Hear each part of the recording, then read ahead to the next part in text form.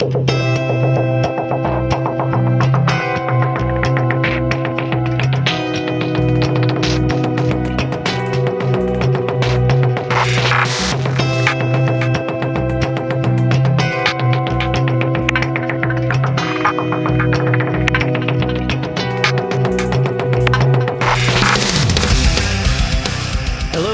to the Six Figure Developer Podcast, the podcast where we talk about new and exciting technologies, professional development, clean code, career advancement, and more. I'm John Calloway. I'm Clayton Hunt. And I'm John Ash. With us today is JB Rainsberger. JB is a business and software coach, mentor, consultant, trainer, and speaker. He is currently the owner of jbrains.ca, and he's here to talk about test-driven development. Welcome, JB. Thanks very much. It's great to be here.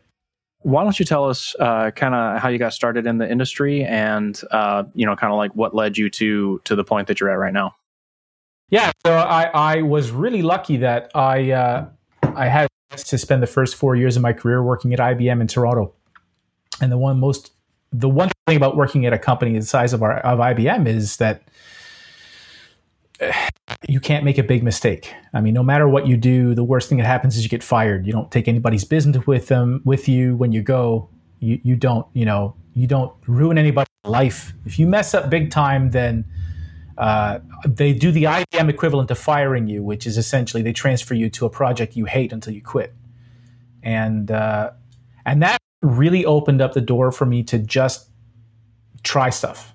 And it took about 2 years of flailing around to figure out that as much as I maybe had some aptitude for writing software, I wasn't nearly as effective as I could be. And most people in the audience probably recognize that feeling of sort of fixing one mistake, making two more, fixing two mistakes, making one more, and kind of that general feeling of treading water. Good, some nodding of head. That's good. I'm glad I'm not the only one. And I found myself in that mode.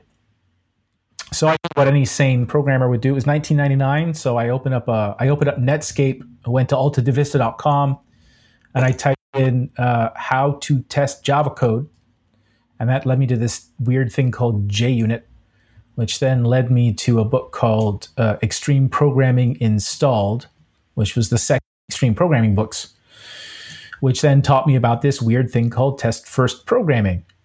And most people, when they encounter test-first programming for the first time, they either love it or they hate it. Like, it either sounds like the most sensible thing in the world, or it sounds like absolute stupidity. And I was definitely in the first camp. And right away, I started getting benefits from it. And that led me to the point where I kind of felt like, oh, maybe if I teach this to people around me, then, I can be the tide that lifts all boats. We can make things better for everyone. And IBM did not want that. So very slowly. So it ironically, although they didn't fire me, they actually did sort of the opposite of transfer me to a project I hated. They stopped me from doing the thing I wanted, which was to teach. I would have been happy to be the roving instructor around IBM Toronto and help programmers essentially do their job. And they said, nope, we need you to write code. So I said, nope, I'm going to do that somewhere else. And I left in 2001, spent a year as a classroom trainer, training in terrible technologies like WebSphere administration and J2EE programming with WebSphere Application Studio. But I got a lot of experience teaching courses and building course material. And by 2003, I was actually teaching stuff I liked. And it kind of, that's pretty much, it's been, the rest is sort of came from there. I've had the chance to build a career where I'm teaching something that I enjoy. I am getting a chance to write, speak at conferences, and then, sort of build a little marketing machine around going to conferences, hoping people like me, seeing them hire me, doing public training, which leads to private training. And now I'm here with nowhere to go and wondering what I'm going to do next. I got lucky that I got in at the beginning of the sort of online training, self-paced training craze 5 or 6 years ago. And now So this has actually become a new thing that I can help some of my peers with, is the ones who are like, I have no idea how to do training anymore. I can help them get started with doing training and give it a little bit back to the community that way. So you can be like a second level instructor, instructing the instructors. Well, that is, if you read any of the Get Rich books, they all boil down to step 1, get your personal finances in order. Step 2, teach other people how to get their personal finances in order. Step 3, teach other people how to teach people to get their personal finances in order. So it kind of has a bit of a multi-level marketing feel to it. So it's kind of, start doing online training, then teach people how to make money doing online training, and then teach people to make money doing online training. And by then you should be rich. I'm not rich yet, but one step at a time. Training all the way down. It's all learning. So there's got to be somebody teaching. So let's go ahead and dive right into test-driven development. Clayton and I, of course, know what test-driven development is, or TDD. For those listeners out there that might not be familiar with it, you want to give us just a brief introduction of what is TDD? Yeah, absolutely. And there's 3 things that I talk about: test-first programming, test-driven development, and evolutionary design. And they sort of build on each other. Test-first programming is just the rule. I don't know how to write code without bugs, so I'm going to adopt a really simple rule. I'm not going to write any production code unless I have a failing test. That's test programming. Now, what happens as a result of that, how that changes your behavior, how that changes the way you approach writing code, how that changes the way you think about writing code, that's all extra. That's the good stuff. The thinking more in terms of inputs and outputs and thinking less in terms of data structures and algorithms, putting those 2 things together, not forcing yourself to make a bunch of decisions up front, but just allowing yourselves to get started once you have a place to start, with the confidence that you'll eventually get kind of where you need to go. It really just starts from that one simple thing. So test-first programming is really just, thou shalt not write production code without a failing test. And if you follow that rule, then that changes your behavior in interesting ways. And then we have test-driven development, which I frame as pretty much test-first programming plus making design decisions as late as possible.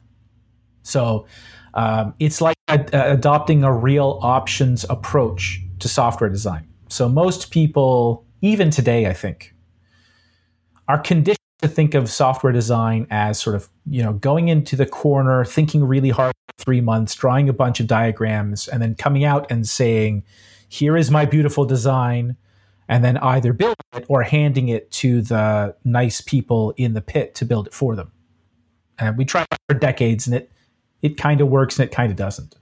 But it's not for everybody. It doesn't fit everybody's mind. It doesn't fit the way everybody thinks. So with test-driven development, we go in the completely other direction. We try to defer commitments to design decisions as late as possible.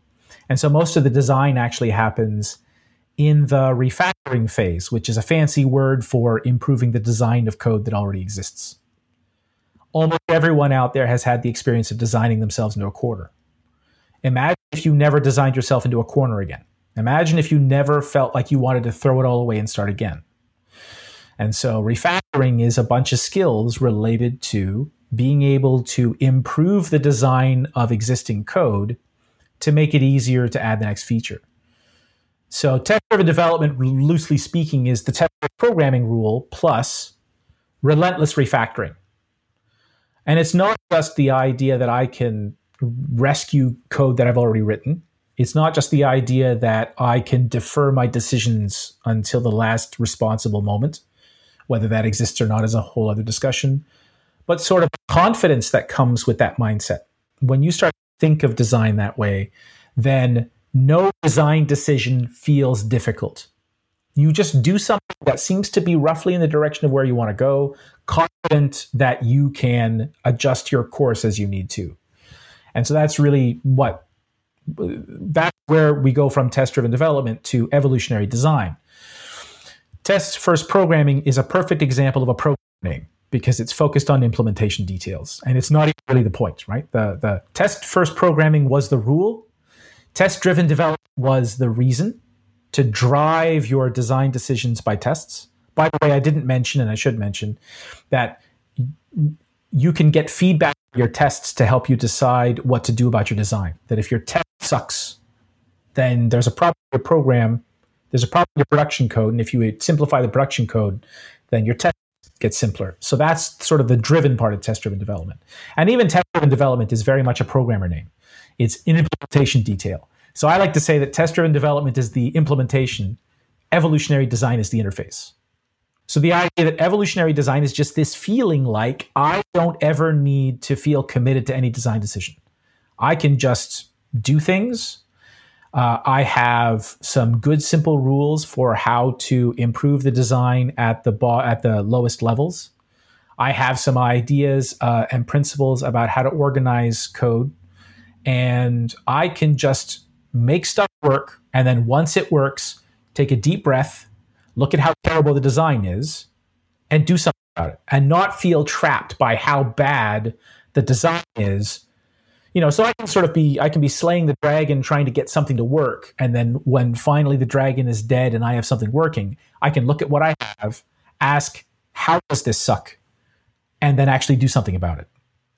And really the big deal with evolutionary design is reducing volatility in the marginal cost of features, which is one of those phrases that if you practice it, and I practice it for hours, you can imagine, if you practice it, and you tell people that the reason why I want to do evolutionary design is to reduce volatility in the marginal cost of features, suddenly people, especially those who are not programmers for a living, sort of perk up and they have this vague, warm, fuzzy feeling like this person understands me. This person understands my needs and what I need to do. And suddenly you're on their side. And so that's really for me the punchline for evolutionary design. When I'm talking to clients, when I'm talking to business folks, when I'm talking to programming leaders, managers, architects, whoever, I focus on that part, reducing volatility in the marginal cost of features, right? Which is really just a fancy way of saying making the cost of the next feature more predictable. And when I'm talking to programmers or testers or anyone sort of really, on the teams, I focus on TDD or evolutionary design as a way of programming with less stress. So if you think of getting things done as the art of stress-free productivity, then evolutionary design is sort of like the art of stress-free software development, where every time you build something, you feel confident that it works. When you add more code, it doesn't make this design worse, that you actually have a way of rescuing the design a little bit as you go, and you never have that feeling like you just want to throw it all away and start again. I don't think I've ever heard the business reason that you gave. I really like that. But in my own personal experience, trying to introduce some individuals to TDD, I have mentioned the evolutionary design aspect, and I have mentioned, kind of like fearless refactoring, and I've mentioned that I can't write code without bugs, so I use this to kind of help me. They may not come out and say it, but they kind of have that attitude of my code is perfect. And I've been an architect for 20 years, and I know that my design is perfect. What do you say to those individuals that are kind of like fighting your base argument for TDD? Is there some other reason why you would do TDD that would appeal to them to at least try it? Well, I mean, my real answer to the people who really feel that way is, okay.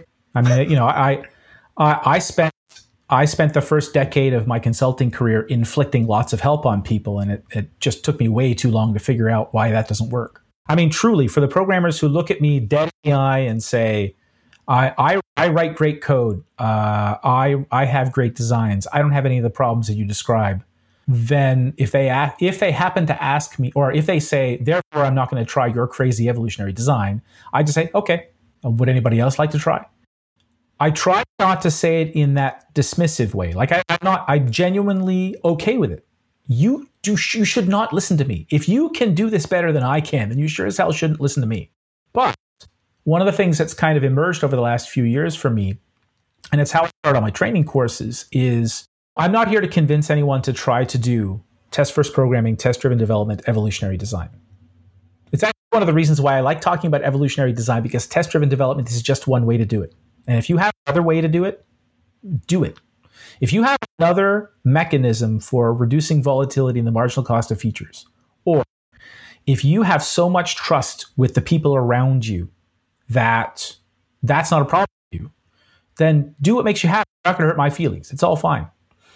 Most people are not in that situation. And so what I like to do is to start by describing for people some sort of common reasons why one might be looking for a new way to work, as a kind of self-diagnostic test, as a way of giving them an opportunity to say, I fit in one of these categories. That's why I might be interested in this. And it's one of the reasons why I differentiate test-first programming and test-driven development, for example, because let's say you're a programmer. It doesn't matter how many years of experience you have. You might have 3 years of experience, or you might have 1 year of experience 20 times. But you're in that situation where you're drowning in mistakes, in the way I described earlier.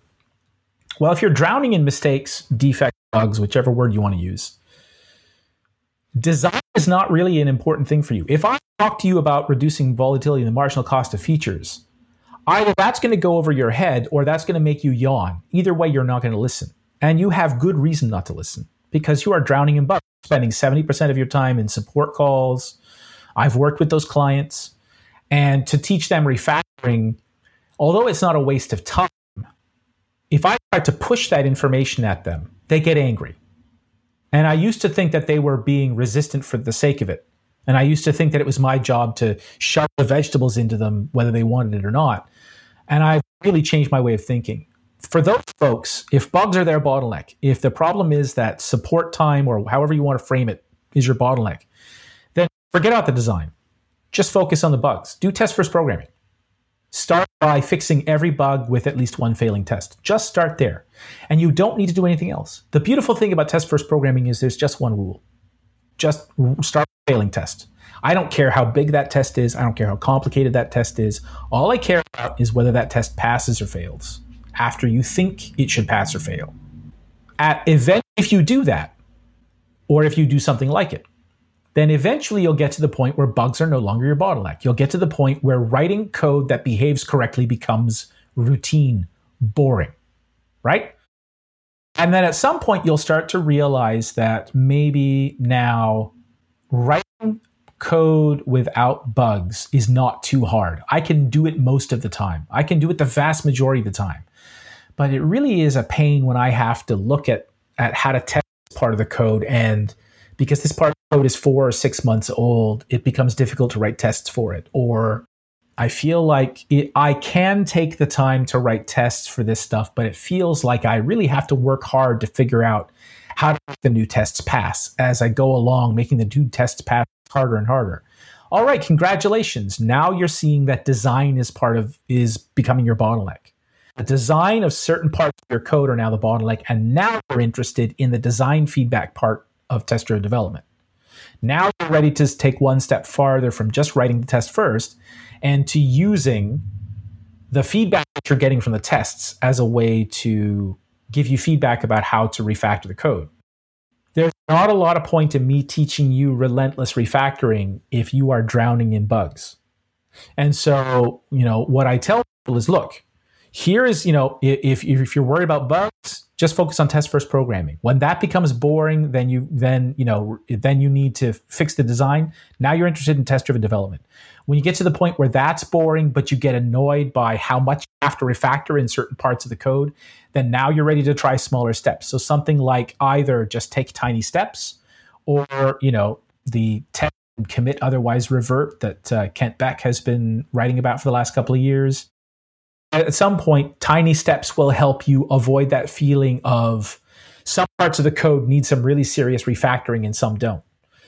Though tiny steps will help sort of distribute the ugliness relatively uniformly throughout the code. So you have like little messes everywhere, but no big messes anywhere. I talk about 4 stages of evolutionary design. And, there's bugs, design, small steps, and then the 4th stage, which I'm in right now, so I don't actually know what it's called. But it allows me to say things like, when I'm working in Python or Ruby or any of those kinds of languages, I write different kinds of tests than I write when I work in Java, C#, Elm, Haskell. There's different ways where maybe in some environments I can lean on the tools, and therefore I tend to organize my refactorings based on composing how the tool does it. If I have a plain text editor and I'm doing all the editing myself, I might perform the refactorings in a different order. Or in this language, I know what libraries there are. I would approach a problem differently than I would in this language. At each stage, you have sort of a different way of practicing what at its heart is write a test, make it pass, write a test, make it pass. I do this in part so that anybody off the street, anybody who walks into a training course, anybody who asks me, why should I do any of this stuff? I can tell them, if you relate to one of these stages, then you know how to practice. So then if you relate to being in stage 1, then you should just focus on writing the test first, building that habit, and don't worry about the rest. And if you relate to being in stage 2, then look at more carefully at the tests. And if the tests are terrible in this specific way, that suggests this refactoring. If the tests are terrible in this specific way, it suggests this refactoring. Just adopt a rule that says if the test sucks, my design needs to change. And then in stage 3 as well, just adopt the rule that don't do it in one step if you can do it in 2, that the smaller steps will help you move more steadily. And what I find in this way of framing things is that it's no longer an exercise of me figuring out what silly reason you have for resisting my obviously brilliant idea. Instead, I can come at it genuinely from the feeling of, I don't know what your problems are. Maybe I'll get to know you better and I'll get to know what your problems are. But I can tell you that these are some common problems that I see. And people here should focus on this. People here should focus on this. People here should focus on this. And their life generally gets better. And then I try to have the fun discussion, which is, okay, now it's just us. When we talk to them out there, we're going to talk about reducing volatility in the marginal cost of features, protecting our capacity to deliver features, having a steadier stream, more predictability, all the stuff that they care about. But just among us, evolutionary design's a hell of a lot less stressful way of writing software. And that's why I care about teaching it to you. When you sit down to actually build stuff, I want it to be boring. Boring in it just everything works, or I know what to do when it doesn't. I'm not dealing with firefighting, heart attack, any of that stuff. That's for young people. And anyone who wants to write code that way can go ahead and do it. But when you get to a certain age, somewhere in your early to mid 30s, you start to realize that that's not really a sustainable way to work. You want to work with less stress. Here is the way to do it. And to the people who say that I already love the way I do everything and my performance reviews are great and I already have a corner office and all that stuff, I just say, okay, well, when that changes, you know where to reach me. Anytime I hear the words refactor and unit tests in the same sentence, I'm reminded of a quote from Doc Norton. If you've skipped unit tests because you plan to refactor the code soon, you might not understand refactoring or unit tests. Or unit tests, or both. And then I was involved in a conversation earlier this week with some colleagues talking about the testing pyramid that we know is maybe dead or gone. And of course, there's always a clickbait article out there, DHH saying that TDD is dead, long live testing. Some of the arguments for the testing pyramid to be readdressed, or maybe the applications that are being developed these days are more microservice architecture, then how do we account for that? Should we not spend more of our time writing tests, not too many, mostly integration is another phrase. This is something that test-driven development, and specifically the refactoring part of it, is a little bit a product of its time. Not that it's passé necessarily. The XUnit framework came out of the Smalltalk community, right? We needed it because people were building object-oriented systems, mostly monoliths, in Smalltalk, in a language that didn't have much compile time support. It's not like there was a refactoring browser, but anybody who's programmed in Ruby or Python or any of the, or plain JavaScript knows the experience of not having compile time type checking. And that just causes you to be more careful. And that's where all that stuff came from. I get the sense that the refactoring parts, the design patterns parts, the refactoring to patterns parts, all that kind of came out of not a failure of object-oriented programming, but of a failure of people to appreciate that object-oriented programming is about encapsulating state change and not about inheritance polymorphism. Especially now that we have more distributed stuff. I won't say microservices because I'm not sure if they're either services or micro, but the tendency towards more distribution and the tendency towards smaller pieces being connected together. 15, 20 years ago, I think we started to use the term scrap heap programming, where it was less building and more taking stuff from the junkyard and putting it together, except now we call it like Zapier. That is actually moving us more in the direction of less of an impact from bad design and more of an impact from misunderstanding the contract between pieces. There's a couple of things that go with that. One, that doesn't mean that you don't have to know anything about design. It just means that maybe there's less opportunity to practice than there used to be. One of the great things about growing up and writing code when I did from 99 to 2010, when I was mostly learning about design and practicing, was because we were mostly building monoliths, even relatively small ones, but single process services or applications. There was a lot of fertile ground. It was a lot of opportunity to practice refactoring towards the kinds of things that we realize are now good things. And whether you think of it as functional core imperative shell or just using the dependency inversion principle, and cranking it up to 13. However you want to frame it, it's all the same. The idea that you isolate state change to the boundaries of the system, and then there's a warm, dry place in the middle where nothing bad can happen, and everything is just functions that turn objects in memory into other objects in memory. And how hard is that? I mean, that's where the substitution model of computing actually works. You can go back and read your structure and interpretation of computer programming. It all makes sense.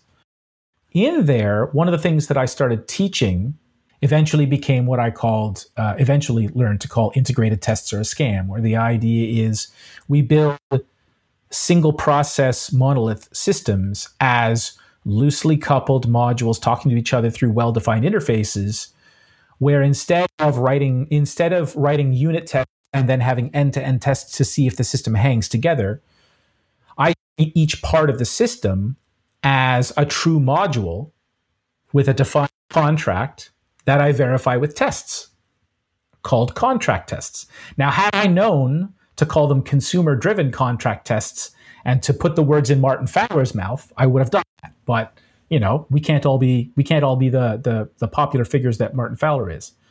What's kind of interesting about that, or the reason why I think that works well, is first, it helps people avoid these huge suites of tests that become exponentially more costly to maintain. But you're effectively building microservices in a single process. We call them objects, and we hide them behind interfaces because we're doing it in Java or C#. And what that does is that moves it doesn't make the design stuff less important. It just means that you sort of have less practice designing. When you don't own the design of the pieces, it's hard to refactor. And so then the needle turns back in the direction of mostly clear contracts and learning how to test your side without having to integrate it with their side. Because integrating it with their side is where all the pain and suffering happens. So you integrate with their side to reverse engineer the contract, and then you test your part with their contract, and it either works or it doesn't.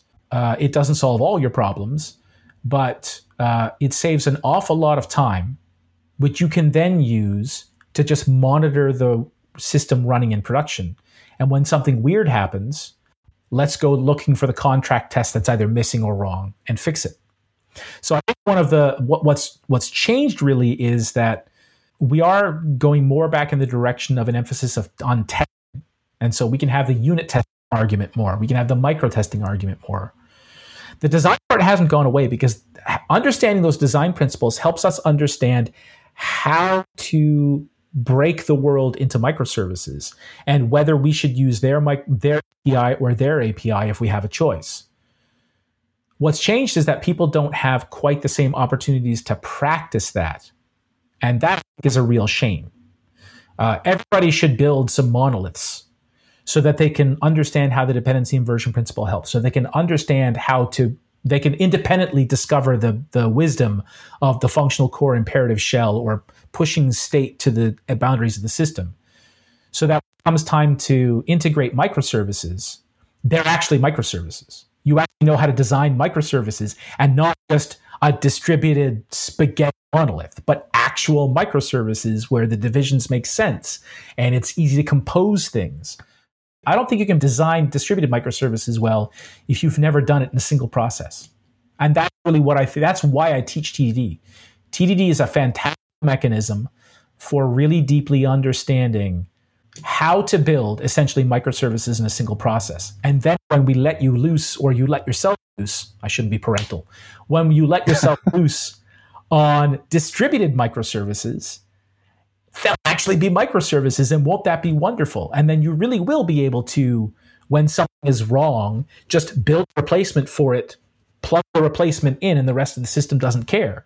Because you understand what the Liskov substitution principle teaches you. You understand what the dependency inversion principle teaches you. I worry that we're going to raise a generation of programmers who just don't practice that stuff, and I wonder how they're going to learn it. They'll learn it differently than I did, but because it's not the way I learned it, I don't know how they're going to learn it. Ask anyone who's touched a hot stovetop. Pain is the best teacher. One of our Twitch viewers has asked a question. Surly Dev asked, do you find doing TDD in anger slows down the initial development process, only to make gains later on by not having to refamiliarize yourself with old code in order to debug? The dirty secret of evolutionary design, not just TDD, but the dirty secret of evolutionary design is that it's slow at the beginning and it speeds up. It accelerates quite a lot. It's very hard to measure the time you don't waste. And that's really the hardest part of any improvement, but of evolutionary design in particular. When you feel confident that you know how to evolve the design, then you can really cut the design right to the bone. You can build that mantra, do the simplest thing that could possibly work. You start to really live that. And what that allows you to do more than anything else is to stop wasting time over designing early and amortize the cost of those design decisions over the entire project. And then you kind of get the best of both worlds. You get that sort of that explosion out of the blocks at the beginning of a project or at the beginning of a code base where, yeah, you know that these design decisions are not awesome, but they're good enough for now, and I know how to refactor it later. This can be a file, and then I can replace it with a database, and then I can move it to the cloud. When you reach a point of real confidence, in real trust in your ability to guide the evolution of a design, then you don't need to build a heap of infrastructure to get the first 4 features working. And then you can really deliver on the promise of minimum viable product, lean startup, however you want to frame it. You can experiment with little things, hack them together. If this actually goes somewhere, we're not going to design ourselves into a corner. We're not going to bury ourselves under a big ball of mud. We're not going to get trapped by the things that we used to get trapped for before because just a week of refactoring to pay down the things that we did as a result of the exuberance of youth. I know how to do it. I trust myself to do it. And because I trust myself to do it, I don't have to worry about when I do it. I will do it when it needs doing. And that's when you really know that you've gone from test-first programming as a way to stop yourself from making silly mistakes to really being able to guide the evolution of a design. It's not just the ability to refactor. It's not just avoiding designing yourself into a corner, but it's trust your judgment to say, in this situation, I can cut some corners and I'm not going to kill the project, because not only can I refactor my way out of this, but I will refactor my way out of this, and refactoring our way out of this is not going to bankrupt us. That is the space where great things can happen. So we've talked about a lot of things. Do you have any specific resources that you might be able to point listeners to help them in their journey through test first, through TDD, through evolutionary design? Well, I'm glad you asked. So one of the simplest places to get started is tdd.training. If you like what I have to say and you want to reward me by sending me currency units, then tdd.training is a great place to start.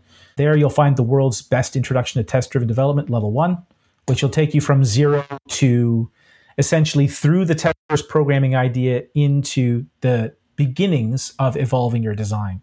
And by the end of that course, you'll at least know, what should I focus on practicing, and what does it feel like to guide the evolution of design? And then you just practice for a few months, maybe a year. And if you can break through that refactoring rut, then off you go.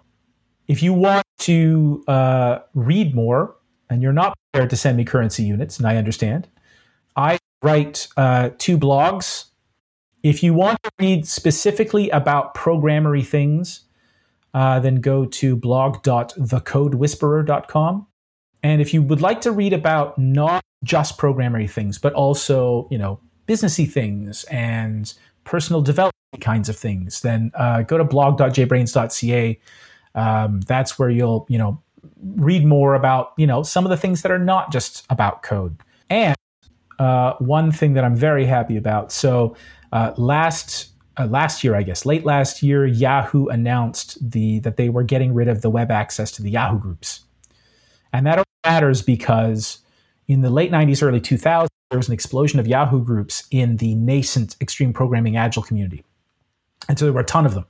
And I hung out there, at my peak, like 6 hours a day, asking questions, answering questions. That's how I learned to answer questions and help people and become part of this thing that became the agile community, but actually agile and actually a community. And when I heard they were going away, I was terrified that we were going to lose 20 years of combined wisdom. So I rescued a couple of them. So if you go to groups.io and search for the extreme programming or test-driven development, I have rescued the Yahoo groups with the help of some financial contribution from friends. There's over 100,000 messages stretching back to the mid to late 90s.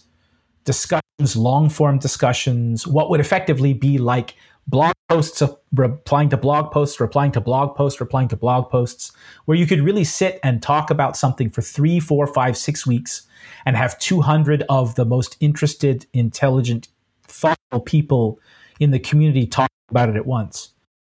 If you want to ask me, go to ask.jbrains.ca, and as long as you're willing to wait indefinitely for the answer, that service is free. And if you need a better service level agreement than that, then there are low-cost ways to get there. And if you just want to read a book on test-driven development, Test-Driven Development by Example, the book by Kent Beck from, I think, 2000 or 2001, is still the classic on the subject. Yeah, the actual code sample itself probably feels a bit antiquated by now, but the basics of how it works really do match what's in that book. It's like reading The Psychology of Computer Programming or Elements of Programming Style or any of those old books. Yeah, PL1 code samples are quaint, but a lot of the stuff they say in there still works. So we always like to ask for our guests to provide words of wisdom for individuals that are just starting their career, or possibly maybe they've been in a rut and they want to really get back into it and jumpstart their career from wherever it is. Could be TDD or it could become something completely different. What kind of advice would you give to those individuals? Two things come to my mind, and neither of them have anything to do with TDD or evolutionary design. Because let me tell you, I feel you. Since about maybe the last 10 years or so, I really, really have fallen out of love with the technology part of software development. It just nothing works and nobody seems to mind. It's one of the reasons that I teach TDD. I'm hoping that this is going to help raise another generation of programmers who actually build stuff that works. And if they build stuff that works, then maybe those become the platforms that I'll be building on in my 60s, and then I'll actually like programming again. Two important things. One, find a community of people, any community of people, and whine to them. Don't be afraid. Whether that's social media, Yahoo groups, Google groups, groups.io groups, local meetup groups, doesn't matter. Maybe not Slack, because that's more like a bar and that's really not what you need right now. But any kind of community where you can whine about what you don't like and have a supportive environment where people will push back and ask you questions and actually try to help you. Don't be afraid. I mean, let's not turn this into a cult based around the secret. But if you do tell people what you don't like, eventually somebody will give you some suggestions about how to fix it. And that might be what you need. It certainly helped me when I was whining about how terrible my job was at IBM, and somebody eventually reached into the ditch, pulled me out, and said, "Here, let me welcome you to the lovely world of contract programming." The second thing is, when you're not sure what to do, follow your energy. These are 3 words of wisdom that Diana Larson gave me years and years ago that I hold on to deeply in my heart, that I am indebted to her for the rest of my life for having heard. Especially when you feel like you want to do things but you feel guilty about doing them because they're not the things you should be doing. They're not the things you ought to be doing. They're not the things that are objectively number one in your backlog. The bottom line is that if you have lower energy for whatever reason, then capitalize on whatever energy you can generate. Energy is literally your bottleneck. I mean, it's also literally your bottleneck in every sense, but don't underestimate that. Don't put that, don't shove that down. Don't pretend that's a moral failing. That's not a moral weakness. You're not lazy. You're not stupid. You're human. When you have the slightest impulse to do something that could vaguely be interesting, do it. Don't worry about whether it was productive. Don't worry about any of that. Worry about how do you feel after you did it. And if you feel you have a little bit more energy, that's a good sign. And if you can do that enough, if it gives you some energy, doesn't have to give you joy, you don't have to follow your passion, that's all nonsense. If it gives you energy, do it, because that gives you more energy to get closer to doing the things that you ought to do, the things that you need to do, the things that are going to make you productive. And then do you have any social media that anyone who might want to hear more words of wisdom could subscribe to follow? I'm old, therefore I'm on Twitter. So you can find me at jbrains, and I actually still kind of like Twitter. I don't have a problem with Twitter, really. The people who say they don't like Twitter just don't have patience. And I don't really hang out on LinkedIn, but you can find me on LinkedIn if you really prefer to connect that way in certain parts of the world. Apparently in Latvia, LinkedIn's a big deal. So you can definitely follow me there, and I'm happy to talk to you again. Remember, just if you want to ask me a question, go to ask.jbrains.ca. And when this travel disruption craziness is over, I'm really looking forward to coming back to Central Europe 3 months a year from September to December to come out there and go to some conferences, to do some training, to work with clients. I've really enjoyed being able to do that every year for the last 10 years. I really want to get back to our apartment in Stockholm and come back and see you folks. Well, JB, thanks so much for joining us tonight. I really appreciate it. Thanks very much for taking the time and giving me the space to talk. That was JB Rainsberger. JB is a business and software coach, mentor, consultant, trainer, and speaker. He is currently owner of jbrains.ca. If you like this episode, please like, rate, and review on iTunes. Find show notes, blog posts, and more at sixfiguredev.com. And be sure to follow us on Twitter and catch us live each week on Twitch at sixfiguredev. This has been another episode of the Six Figure Developer Podcast, helping others reach their potential. I am John Calloway. I'm Clayton Hund. And I'm John Ash.